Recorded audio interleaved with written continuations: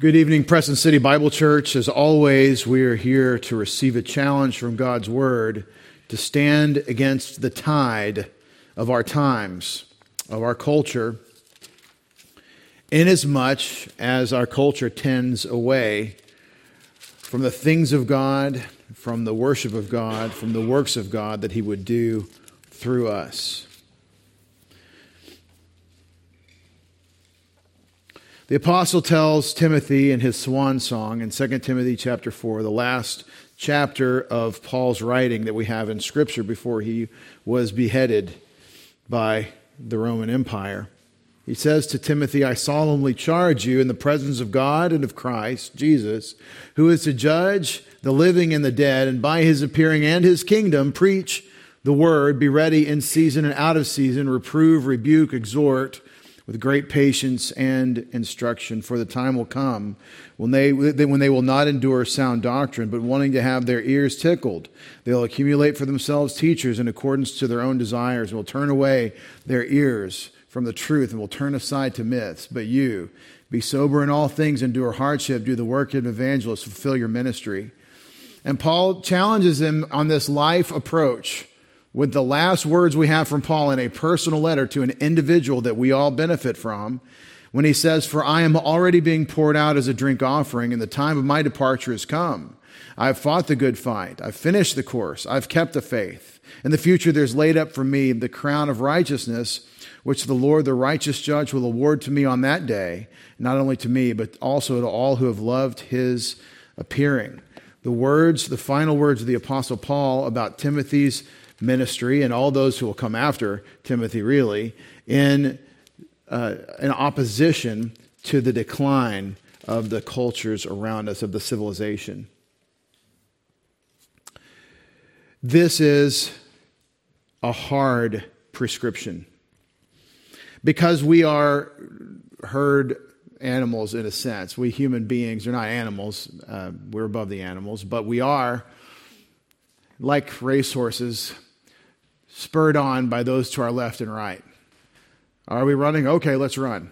It's a race. Are we going left? Well, everybody seems to be going left. Let's go left. Are we going right? Let's go right. And we follow the crowd. There is a spirit of rebelliousness in all of our sin natures that also tells us, I'm not going to do what everyone else is doing, or especially what the authority says. I'll do what I'll do, and they can have their generation, I'll have my generation. This is my generation. And we lose our footing on wisdom and righteousness because we're just chasing the impulses of our sin nature. And whether you're following the culture as it follows God's enemy off a cliff, or whether you're following your sin nature as it follows God's enemy off a cliff, you're a failure. And the prescription is we stand fast with God's word, and we don't do what the world does because the world does it. We do what God says, so that we're useful to Him in the account of the world for their sake, for their edification, for their knowledge of God, for their salvation and eternal life. It's a high calling to stand against the culture in the world. Let's take a moment for silent prayer. I always afford that time for you because I know that you are a believer in Jesus Christ, and as much as you are, you have the Spirit of God living in you. And the Holy Spirit lives in you to sanctify you, to set you apart to God, to edify you, and to mature you in Christ, to set you up for the works that God has prepared for you. And that requires a healthy diet in God's Word, but it's through the power of God, the Holy Spirit. So right adjustment to the Spirit of God is always in a status of being cleansed of our sins. So I always give you that moment of silent prayer. If you need to confess any known sins to God, let's pray.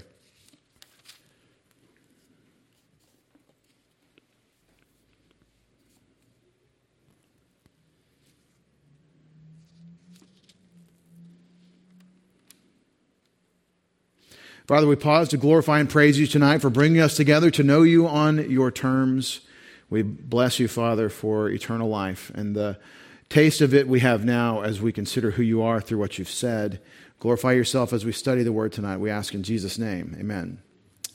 We pick it up in Isaiah chapter 26, verses 1 through 6, the song so-called of the strong city. And we're in this portion. We looked last time in verses 25 verses 6 through 12 at the center of the big structure of chapters 24 through 27. We looked at this one little 7-verse nugget of glory in Zion. And if you can see the outline above, maybe you can track through. Let's just get a running start and see where we've been. In the New American Standard in Isaiah 24, behold, the Lord lays the earth waste, devastates it, distorts its surface, scatters its inhabitants, and the people will be like the priest, the servant like the master, the maid like her mistress, the buyer like the seller, the lender like the borrower, the creditor like the debtor. The earth will be completely laid waste and completely despoiled, for the Lord has spoken this word. The earth mourns and withers, and the world fades and withers, and the exalted of the people of the earth fade away. And the earth is also polluted by its inhabitants, for they transgressed laws, violated statutes, broke the everlasting covenant. Therefore, a curse devours the earth, and those who live in it are held guilty. Therefore, the inhabitants of the earth are burned, few men are left. This is, understand, a prediction in Isaiah's day that's future to Isaiah's time. 2,700 years later, it's future to our time. These things have never transpired. But you could hear it's like worldwide devastation for wickedness on planet Earth. It sounds like Genesis 6. It sounds like as in the days of Noah, which we have in prophecy of the future. The new vine mourns, the wine decays, the merry heart is verse 7.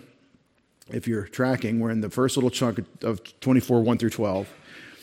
The merry-hearted sigh, the gaiety of tambourine ceases, the noise of revelers stops, the gaiety of the harp ceases. They do not drink wine with song. Beer is bitter to those who drink it. The city of chaos is broken down. Every house is shut up so that none may enter. There is an outcry in the streets concerning the wine. All joy turns to gloom. The gaiety of the earth is banished. Desolation is left in the city, and the gate is battered to ruins. And this is the first image you have of the city. The city, and it's the city that is under God's wrath, because you have a tale of two cities in the little apocalypse, the city of God and the city of man in rebellion against God. A story that we've been reading beginning in Genesis chapter 11 with the city, Babel, which we call Babylon because of later translation, but in Hebrew it's always Babel. It's always the same place.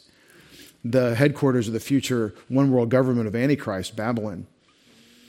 But I speak metaphorically, the city of man in his opposition to God. But that's verses 1 through 12. And then in 24:13, which we're now in B1 on the little outline, desolation is left in the city, and the gate is battered to ruin. So verse 13, for thus it will be in the midst of the earth among the peoples, as the shaking of an olive tree, and as the gleanings when the grape harvest is over. That theme of gleanings.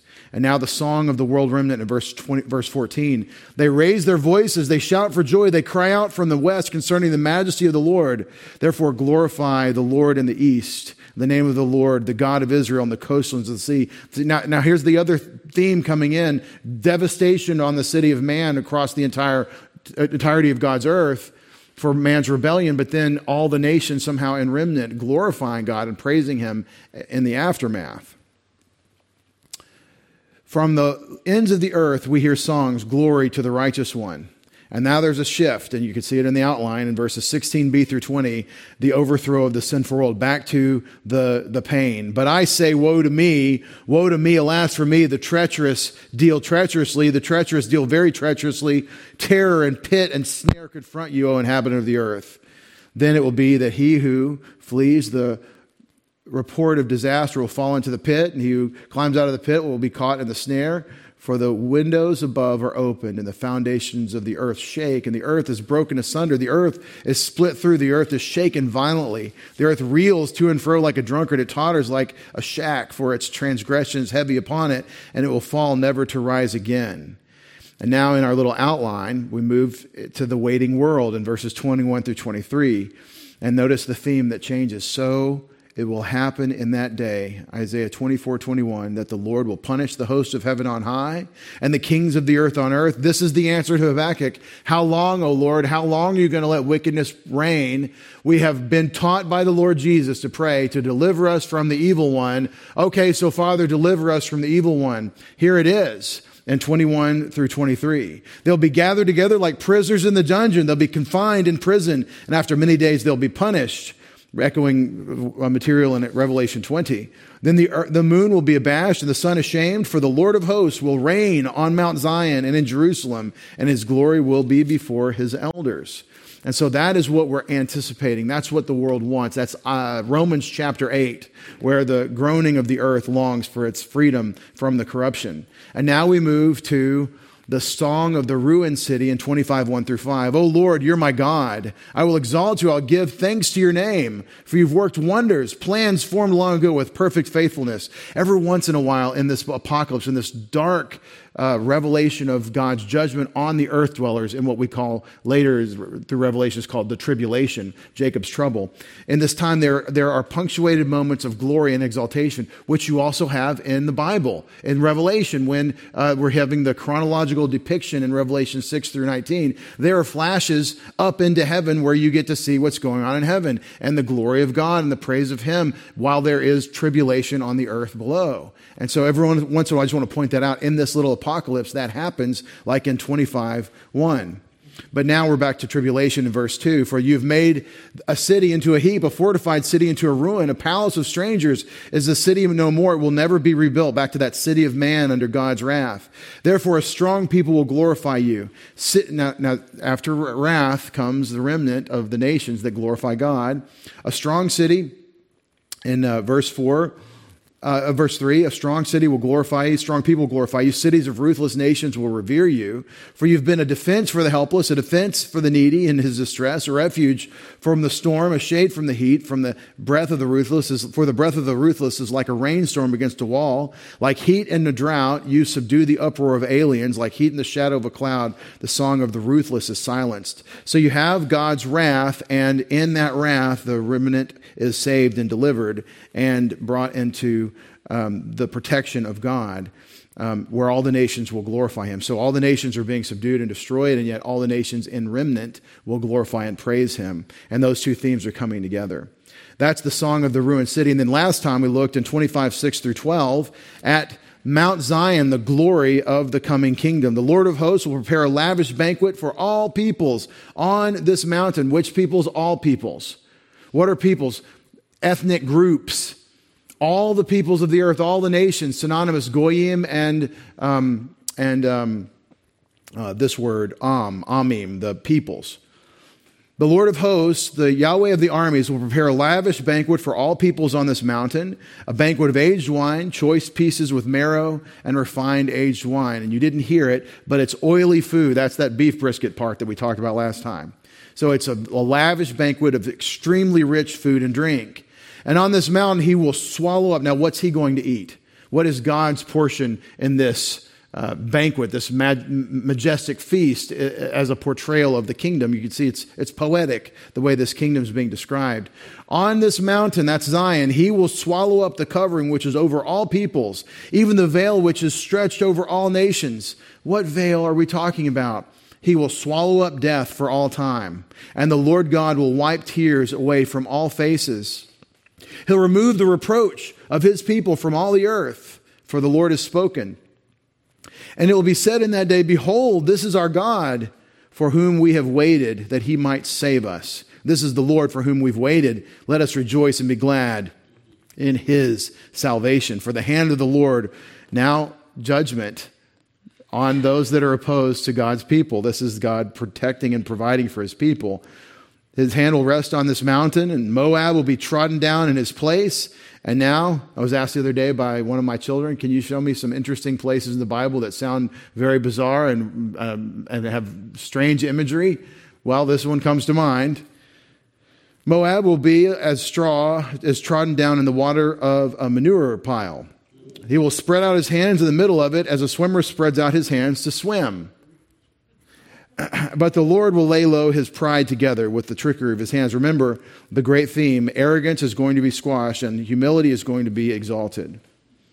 The unassailable fortifications of your walls He'll bring down, lay low and cast to the ground, even to the dust. And we're going to hear that echoed again at the end of 26, 1 through 6, where we are tonight, the song of the strong city. So we had the song of the ruined city in 25, 1 through 5. We had the rejoicing in the kingdom on Mount Zion with the great banquet in 25, 6 through 12. And that brings us tonight to 26, 1 through 6. And what I mean to do in reading this with you like this, my intention is to show you it's extremely imagery-based, it's poetic, it's designed to help you think through some of these great themes with these kinds of images. And it is not as obviously sequential and chronological as the book of Revelation. By God's design, he does it in this epic poetry chunk of Isaiah 24 through 27, where we're on the downhill, we're crossing the halfway mark. And 26, 1 through 6, my New American Standard says, in that day, this song will be sung in the land of Judah. And what's the song? We have a strong city. He sets up walls and ramparts for security. Open the gates that the righteous nation may enter, the one that remains faithful. The steadfast of mind, which we just sang, you will keep in perfect peace because he trusts in you. Trust in the Lord forever, for in God the Lord we have an everlasting rock. For he has brought low those who dwell on high, the unassailable city. He lays it low to the ground, he casts it to the dust, echoing exactly what he says in chapter 25, verse 12. The foot will trample it, the feet of the afflicted, the steps of the helpless. I want you to see this theme that keeps happening. You have the good news of God's deliverance for God's people, and what that means after a little bit of reflection on that in the bad news for those opposing or oppressing God's people. It's the good news of deliverance that has to come about through the bad news of his wrath against the earth dwellers. And that's part of the package. Remember this great theme of biblical prophecy and divine revelation. The theme is that when you see the heavy hand of God's wrath, when you see his judgment on his enemies, look for his deliverance of his people. Look for the other side of the coin. One way to illustrate this is the word yoresh, I believe, is irash, to inherit in Hebrew. It has a dual meaning, and you have to read it in context to see what he means. The people coming to the land are yerash, they're inheriting it. The people leaving the land are yerash, they are being dispossessed from it. And there is no thriving for Israel and Judah in the land of Simeon, in Ephraim, in Dan, and all the places that God gave them in the Joshua conquest without the removal of the Canaanites. And that is, people want to do this with the Bible that are opposed to it and want to say, well, you know, your Hebrew God is mean and he's killing all the Canaanites and just giving his people their land. Well, whose land? Who made it? He's God in charge of the distribution. Let's don't even get into the presuppositional apologetics part of this, where why are you trying to use God's attribute of goodness to try to assess him independently of him, where you don't even know what good is except that it comes from him? That's its own, mistake people make. But let's also talk about this. If you want to be sympathetic to what God is saying, read it how he says. The dispossessing of the Canaanites is for the removal of the wickedness of multi-generational child sacrifice in a phallic cult, in a sexual, religious, orgiastic cult to false gods at the behest of demons. That's what the removal of the Canaanites was. It wasn't just God preparing a place for his children that he had promised them. It was also the removal of evil and the forestalling of future generations of this Canaanite practice. And that's a lot of the historical context of what's going on in the ancient Near East and the biblical world. I would reference that fantastic adventure story that nobody should probably ever watch for its gory, historic depictions of human sacrifice called Apocalypto. What was going on in the Americas before the conquistadors came over was not the noble savage. It was not, as Rousseau thought, people are good and living in villages and in peace and gathering and eating bean sprouts. No, it was for a lot of people here, it was hell on earth. And I'm not saying things got better with the advent of the Europeans, except that they brought the gospel. And eventually they brought the gospel in a solid way that was actually Jesus died for your sins, and that's the only way you can receive eternal life, and you can't get it from the church, you have to get it from Christ. But historical interest aside, God's wrath is always happening where God's deliverance is happening. And I showed you that with the Canaanites and the conquest. The most explicit way to show you that is the one person who receives God's wrath on behalf of all of us. God so loved you that he gave his son. And what that means is that Jesus paid for your sins on the cross. And that is the wrath of God unrestrained on the person of our Savior. He who knew no sin was made sin for us, that we might be made the righteousness of God in him. And God poured out his wrath, the cup Jesus asked, if it could be your will, let this cup pass from me. Nevertheless, not as I will, let your will be done. He took this cup of the divine wrath of the Father on our sins in our place, and that is the wrath.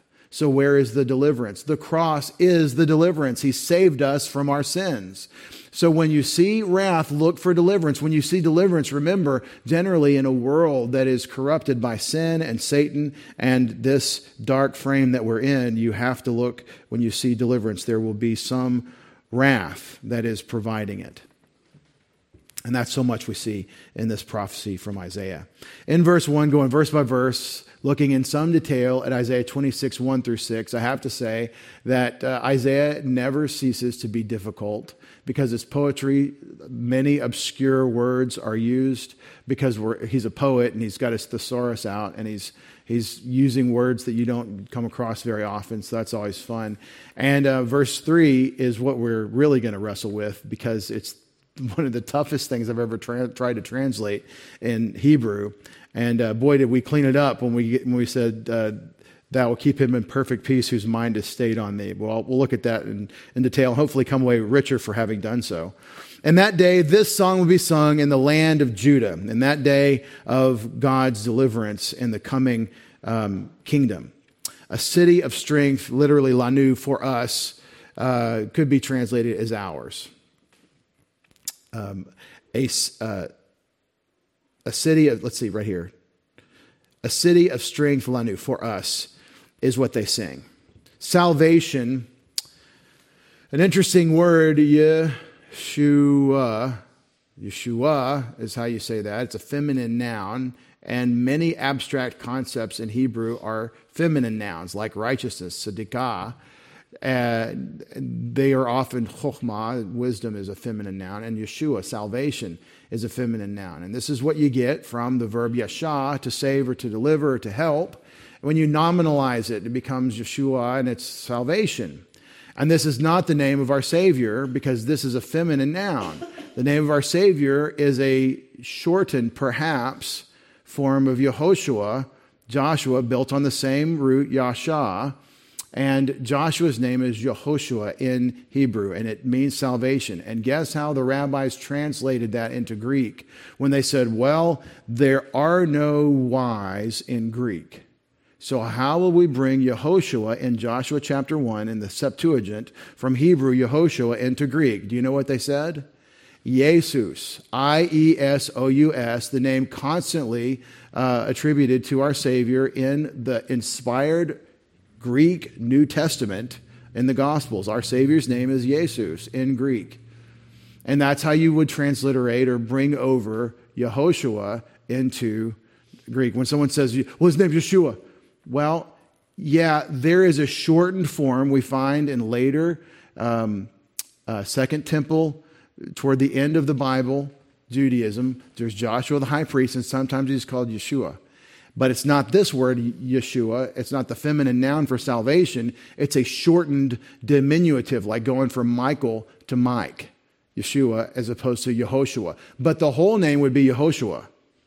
But since we don't have any New Testament scriptures in Hebrew, let me say it again. Since we absolutely do not have any New Testament scriptures inspired by the Spirit of God in the pens of the Christian of Christ apostles in Hebrew, we have to deal with Greek.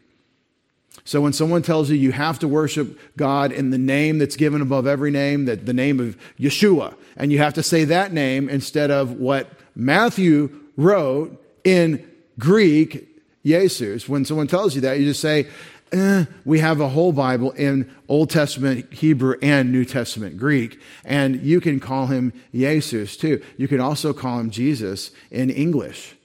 And so there's a big fight about this because people get hung up on silly things, and that's because we're hobbits. We're silly people. And we need to get out of our house a little bit and go hunt some dragons or something to really step up a little bit and stop being so petty and provincial and silly. So anyway, this name Yeshua is the word for salvation. It's not a name, it's the word for salvation. And it means, it is the thing that he will sheath, he will set or establish for us. Salvation he will establish is my translation. Walls, homoth, walls, and a rampart. So this is what God is going to do. He's going to build the city. He's going to reestablish the city gates. He's going to fortify and put people into a strong position. And this is imagery. This is poetic language to help you feel secure. If you're in a city with the gates torn off, like Samson, then your trousers are down. You're in one of those gowns in the hospital. You're exposed, and you don't feel secure at all. You feel insecure. Get me into that hospital bed with all those layers. Now I'm okay. That's a little better if I'm in one of those ridiculous gowns, right? This is the idea of security and fortification. If your city is open, then it can be invaded. It can be defeated. You can be murdered. And so the idea is that in his deliverance, he's going to establish security. Open the gates. So we've got a fortified place of the kingdom. Open the gates and let it enter who? The goy, the goy tzaddik, the righteous goy, or the righteous nation. And it doesn't say that, it says a righteous nation. The word goy is often considered to be a reference to Gentiles and, well, non-Jewish people, goyim.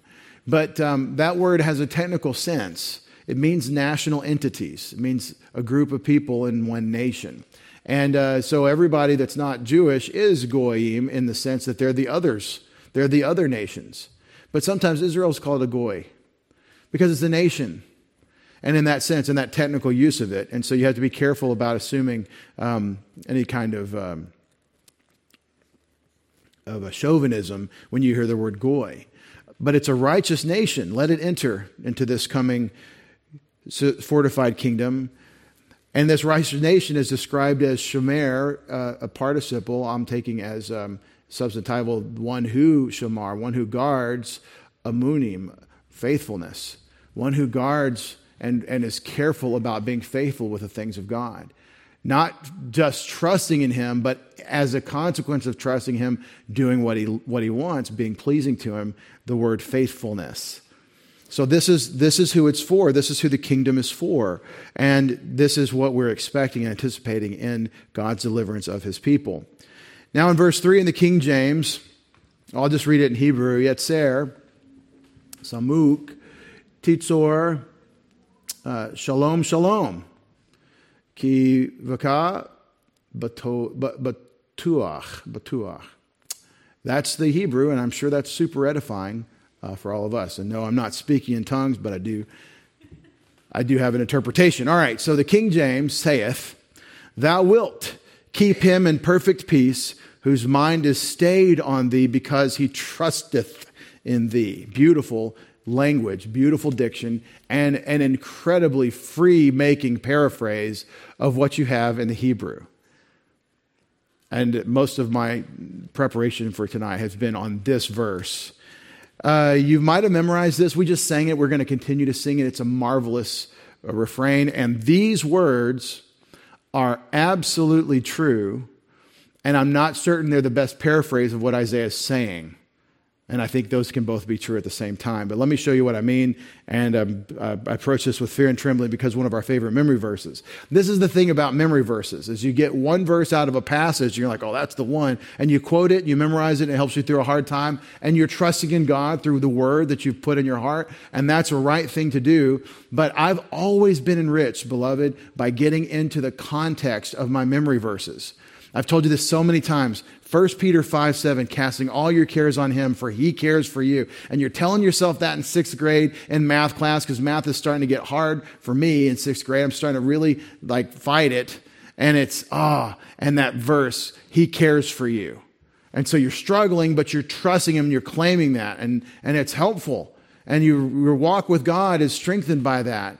And then you're sitting in your study 30 years later and you read it in its context, and it's talking after speaking to the elders in 1 Peter 5, 1 through 4, about the younger men responding and submitting to their elders, and then for everybody to submit themselves under the mighty hand of God so that promote you at the proper time, casting all your cares on him, for he cares for you.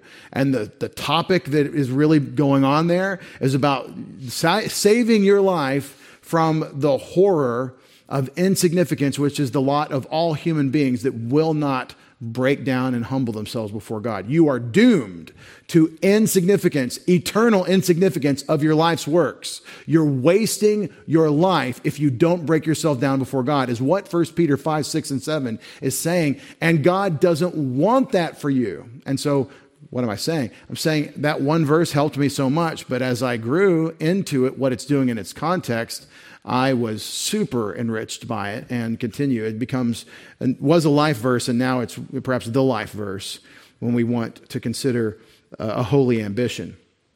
All right.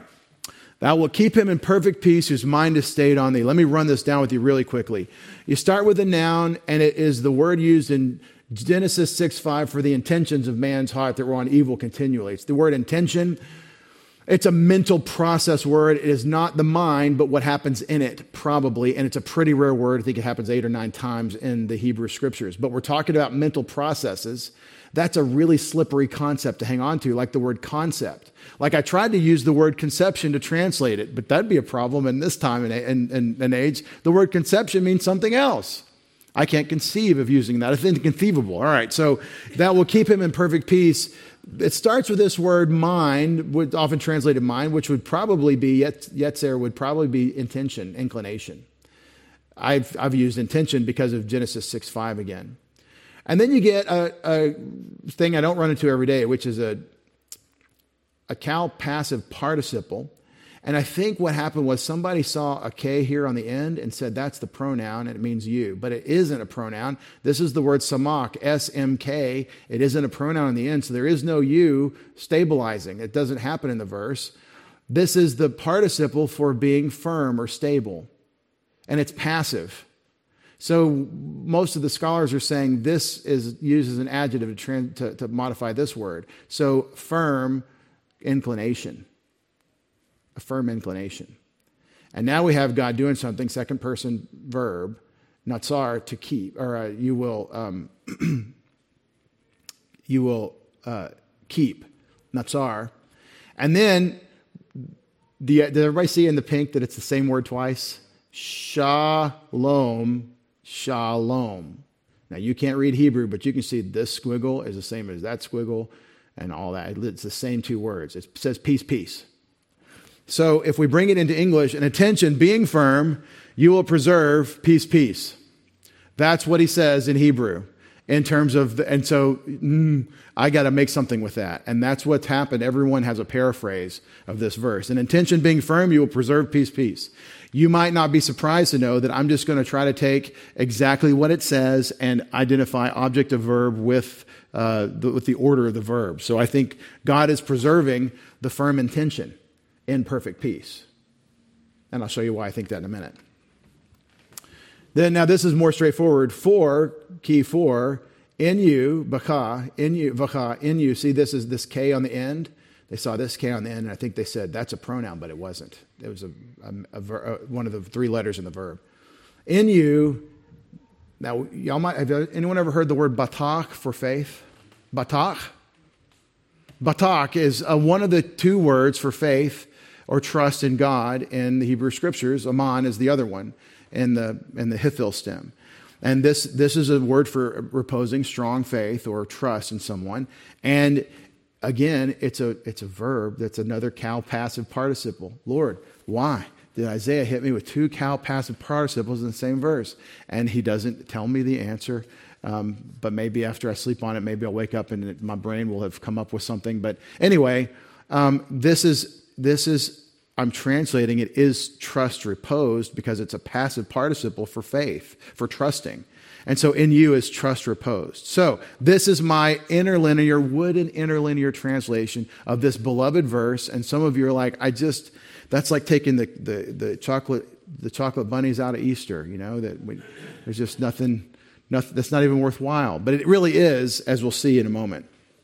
An intention being firm, you will preserve in perfect peace, for in you is trust reposed, is not good English yet. It's still just in Hebrew order, and I'll try to paraphrase it in a moment. But let me let you hear other translations, because everyone's been struggling with this. And what a lot of people have done is they've just kind of punted and said, King James sounds great.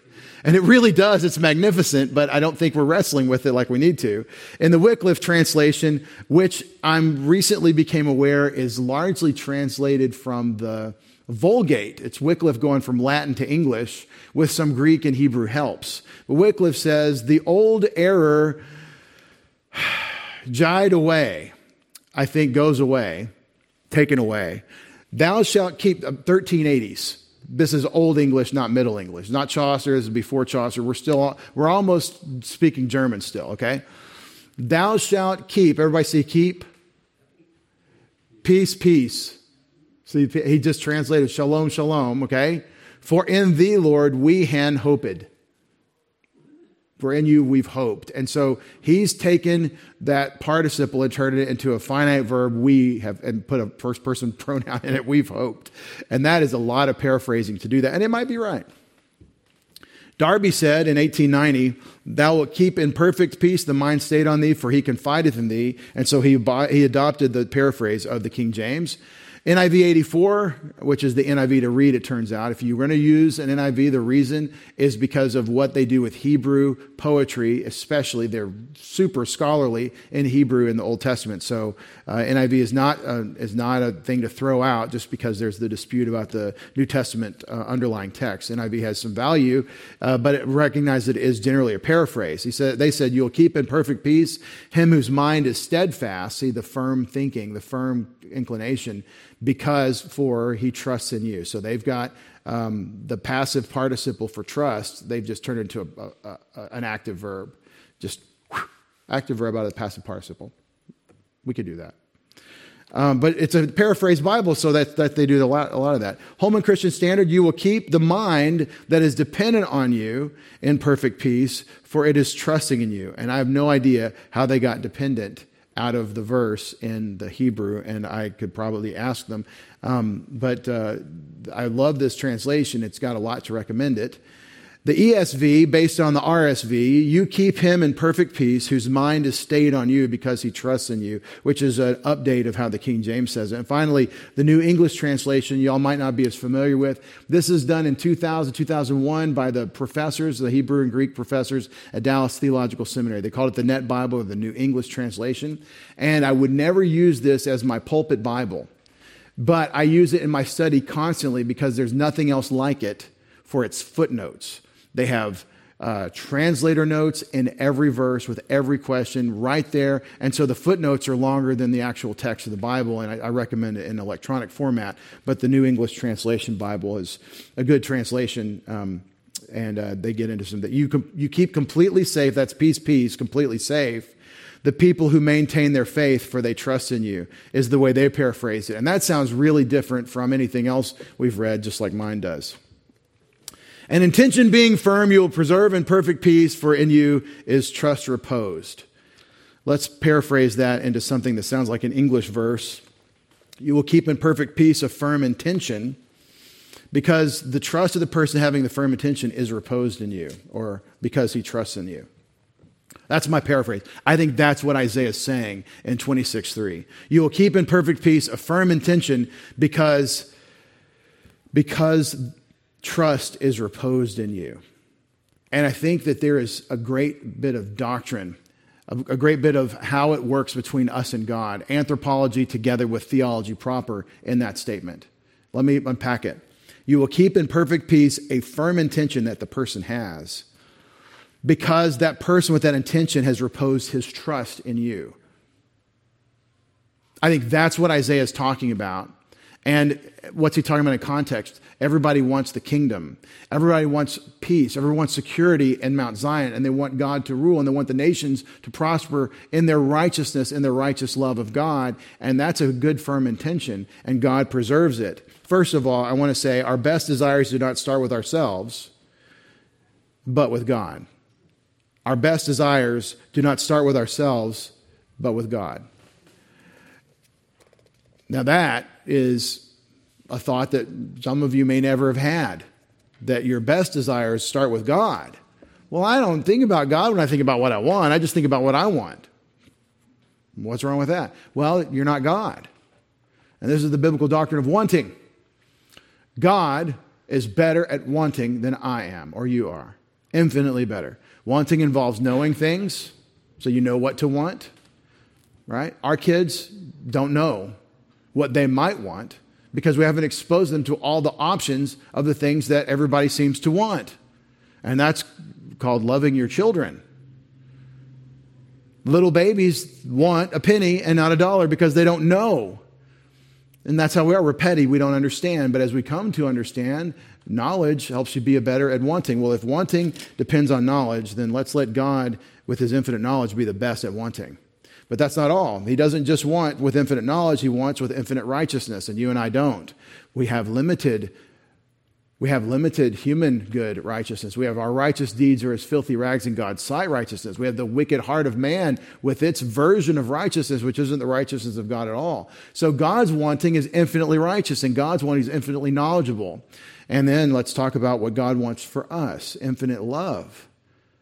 You don't even love yourself anywhere near how God loves you.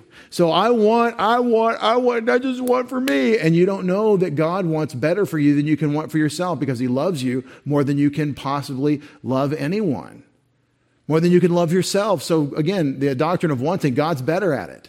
So the best desires do not start with ourselves, but with God. Second, in Psalm 37:4, that's the point. Psalm 37:4, delight yourself in the Lord and he will give you the desires of your heart. It's a riddle. It's a riddle. Some people think that it's a transaction with God. Okay, I'm desiring you, Lord. Now give me my thing that I want. But that's not what he's saying. He's saying, if A, then you will have B. If you delight in the Lord, you will get what you want, which is him. If you want God, you'll get God. If you want a relationship with God, you'll have a relationship with God. That's what it's not a bait and switch. It's not a do your devotion so that then you can have your playtime. That's not it. It's love God, desire God, seek after God, and he will give you the desires of your heart, which are your delight, him. So third, our righteous intentions are not secured by our own integrity, but God's faithfulness. We have righteous intentions that we're seeking. I started last Wednesday, I don't know if you remember, we started with Psalm 101 and read what David said about his commitments. I'm going to walk in righteousness. I'm not going to put any evil thing before my eyes. I'm going to seek after the things of God. He's got all these commitments that he's making that he wants to live out. We're careful about this. In our church culture, this is something that I've inherited from my pastor and those that came before him. Be real careful about, listen to what Jesus says about promises and oaths. Swear by heaven, God's abode, or earth, God's footstool. Say yes. Let your yes be yes, your no be no. Do you promise? I just said. Yeah, what I said, I meant. But when we say and commit and say we're going to do something by way of commitment, there's no getting around that nothing ever happens in our lives without doing that kind of initial step. You never get anywhere without saying, I'm going to do X. David, will you come be the pastor of Preston City Bible Church? We had a vote today, and whatever the 17 or 25 or whatever people that came to the meeting, we had 24 yeses and 1 abstention or whatever it was. Who's keeping record? Anyway, will you be the pastor of our church? I will pastor your church if God so provides. We will be there as soon as possible. That's April of 2007. We're here in June after graduation of 2007. And I committed to do this, right? For one example, I'm looking at a room full of committed people. Some of you feel like you should be committed based on the commitments that you've made. But the greatest example of this that you can't get out of biblically, according to Matthew 19, is marriage. Marriage is one of these places that even those that say, well, I don't really think we're supposed to make promises before God because, we're weak and we won't do what we said and I won't do it again, Lord, but then we do it again. Good advice that you don't make commitments that you can't keep. But we all get up and say, I will be the husband or wife I'm supposed to be until I die. We all commit to that. And we should commit to that. And we should commit our way to the Lord, trust also in Him, and we'll do it. We should seek to do the things that God wants for us. We should take the first step and say, I'll do it. In 2 Corinthians 8 and 9, you have the great passage on giving. God loves a cheerful giver. The whole pretext for that is they made pledges. The church in Corinth said the people said they would give such and such for the relief of the oppressed saints in Judea. And Paul's taking up a collection. He's going around and he's saying, give what you committed without there being an issue. And that's the whole premise that's going on, is they made pledges in their giving. And so Paul has a sense of what to expect when how many bags to bring or whatever, how many oxen to hire for the ride back.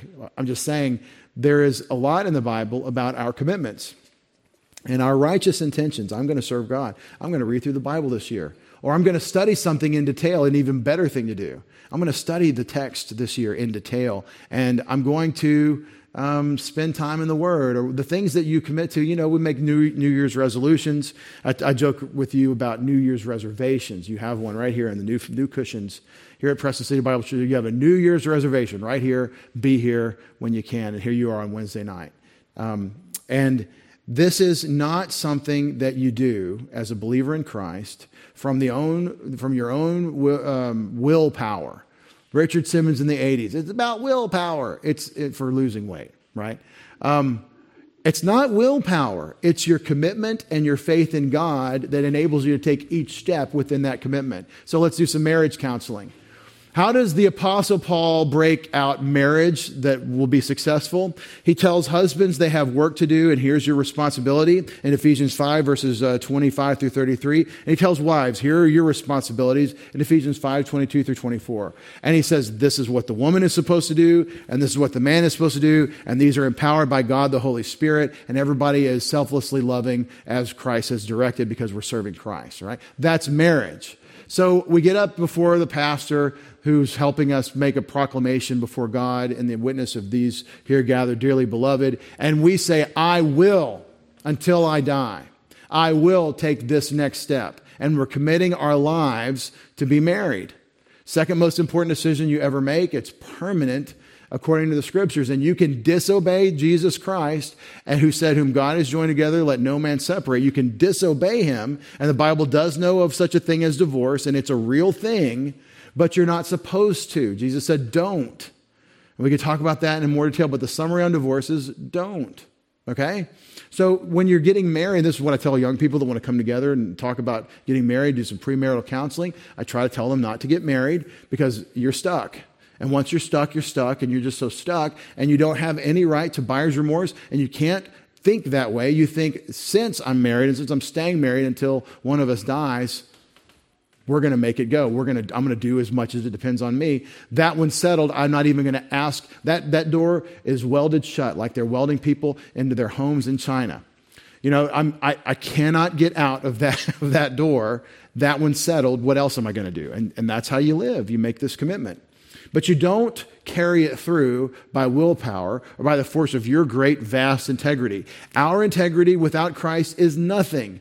But in Christ, in faith, walking with Him, we're stabilized. We're living in that fortified city. We can do what we said we would do. And that's your only source of strength. So our righteous intentions are not secured by our integrity, but by God's faithfulness. So fourth, security is always from God.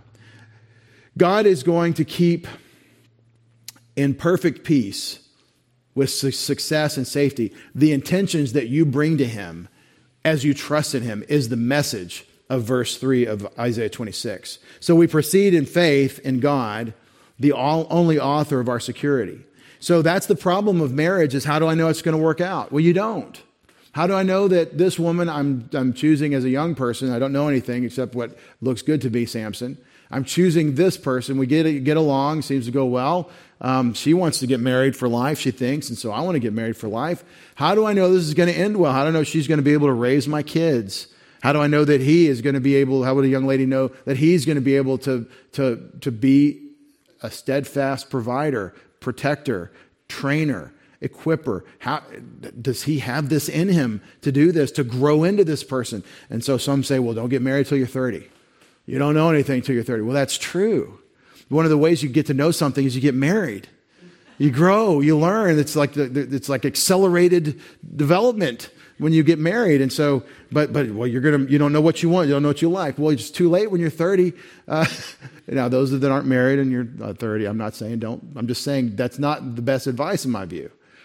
Right? The question is, what stabilizes your commitments? What is the basis of your integrity? And a firm intention will be stabilized in perfect peace by the God that you're trusting in.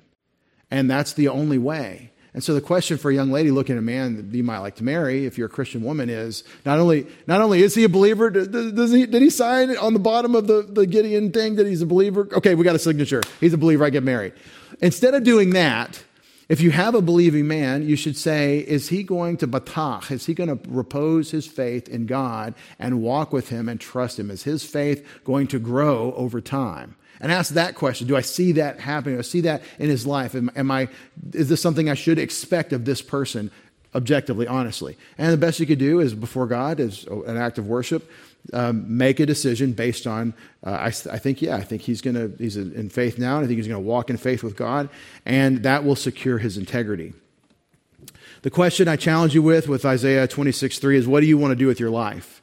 How can your intention be secure? What do you want to do with your life? Ask yourself that question. Don't just go through the motions and say, well, life is making breakfast first you get up, right? And then, of course, you make breakfast. Sequence is important. Put on your shoes and then your socks, right? I'm going to just go through the motions of life, and I know how to get to work. And, I gassed up the car yesterday so I wouldn't be late to work today. And the little humdrum details of life. I'm not talking about that.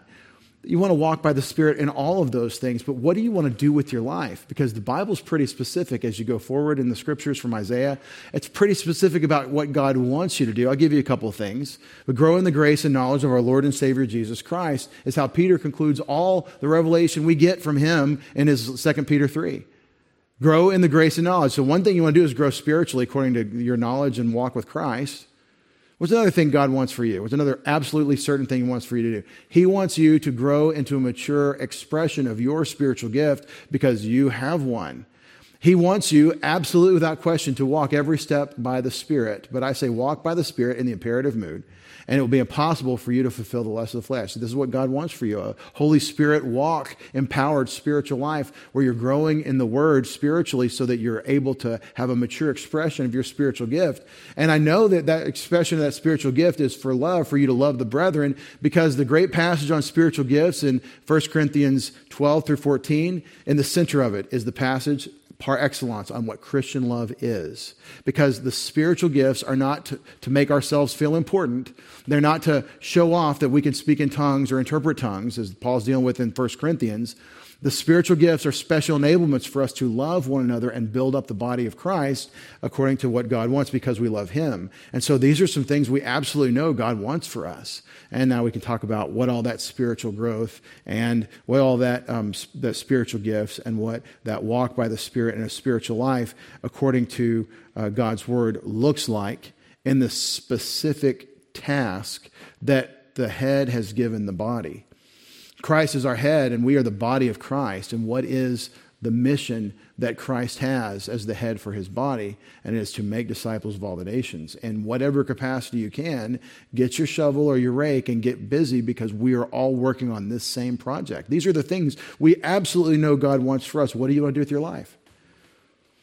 Make an intention. I want to grow spiritually. I want to be a mature believer and think mature Christian thoughts about God and love him in a mature way. Baby love is marvelous. The love of little children for their parents as they grow. We get to have this still. We've still got the little guy at home, and it's just so delightful when the mood hits him and you get some affection. It's magnificent. But it's nothing like a mature, committed, filled with God's integrity love. It's nothing like that where you who have grown children, I just can only imagine, where they love you in a mature way and you have rapport with them as you would with a friend, and it becomes like a close friendship. What an amazing thing God designed. And you just think of the Father and the Son in the Trinity, the relationship between Father and Son. And it's a mysterious thing, but that's how God reveals himself, as Father and Son. So I want to grow spiritually so I can love God in a mature way. Like, commit to that. Want that. Go for that. And then trust God as you go through it, because he'll stabilize. He'll keep in perfect peace that firm intention. Proverbs 16:9, the mind of man plans his way, but the Lord directs his steps, is the wisdom of walking in faith and making our firm commitments. As we close down in verse 4, trust in Yahweh forever, he says. For in Yahweh, we have an everlasting rock. He says it twice. He says the name twice. But Yah, the shortened name for Yahweh, Yahweh. He says it twice, and I don't know why, but it's poetry. Trust in the Lord forever, for in the Lord we have an everlasting rock. For he has thrown down, just like in the end of chapter 25, the dwellers on high, the inaccessibly high city. He uses the word shachak in the Hifil for throwing down. He has laid it low, shafal, another word for to come down or to become low, but now causative Hifil. He has caused it to become low. He's laid it low down to the ground. And now a third word, nagah, he has thrown it down, again in the Hifil, to the dust. So this is the destiny of the strong city, and it directly contrasts with trust in the Lord forever. He's our rock. He's our fortress. He's our deliverer. The foot, and this is the table in the presence of mine enemies. The foot will trample it, the feet of the poor. The foot will trample, the ragel in pausal accent. It will tread it, the foot, this thrown down city. And then the ragle, the feet of the poor, the ani, the footsteps of the helpless. This thing keeps happening. This thing keeps happening in this poem, where you have God's great deliverance and glory, and then man's, and then that which is on the receiving end of God's wrath. We sang it earlier. Take my life and let it be consecrated, Lord, to thee, is a firm intention that God can secure for you if you'll trust him. Walking with God in faith is the only way you can say this and mean it. I was raised in one way, theologically, not by my parents so much, but by those that were training me theologically, to say, be real careful about committing yourself to the Lord. Like, we were scared to sing the song, Oh, How I Love Jesus, because it seems so trite that the little kids are saying it. They don't even know him, but they're singing they love Jesus.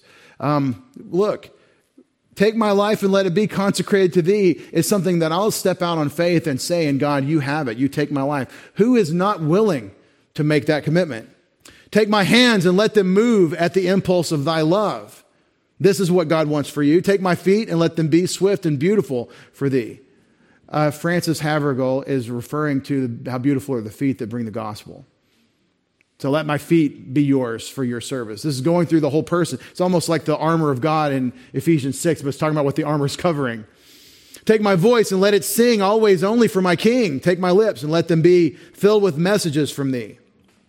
Take my silver and my gold, not a mite would I withhold. You had me till there. I was on board, and then it was silver and gold. Sorry. I can't.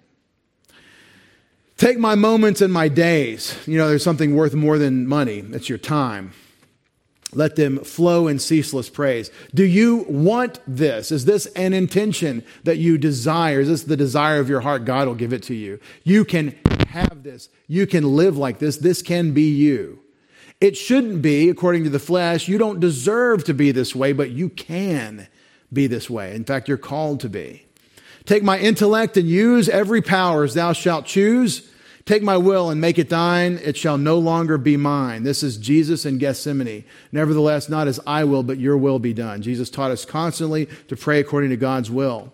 Take my heart. It is thine own. It shall be thy royal throne. Take my heart. It is, it said that twice. Take my love, my Lord, I pour at thy feet its treasure store.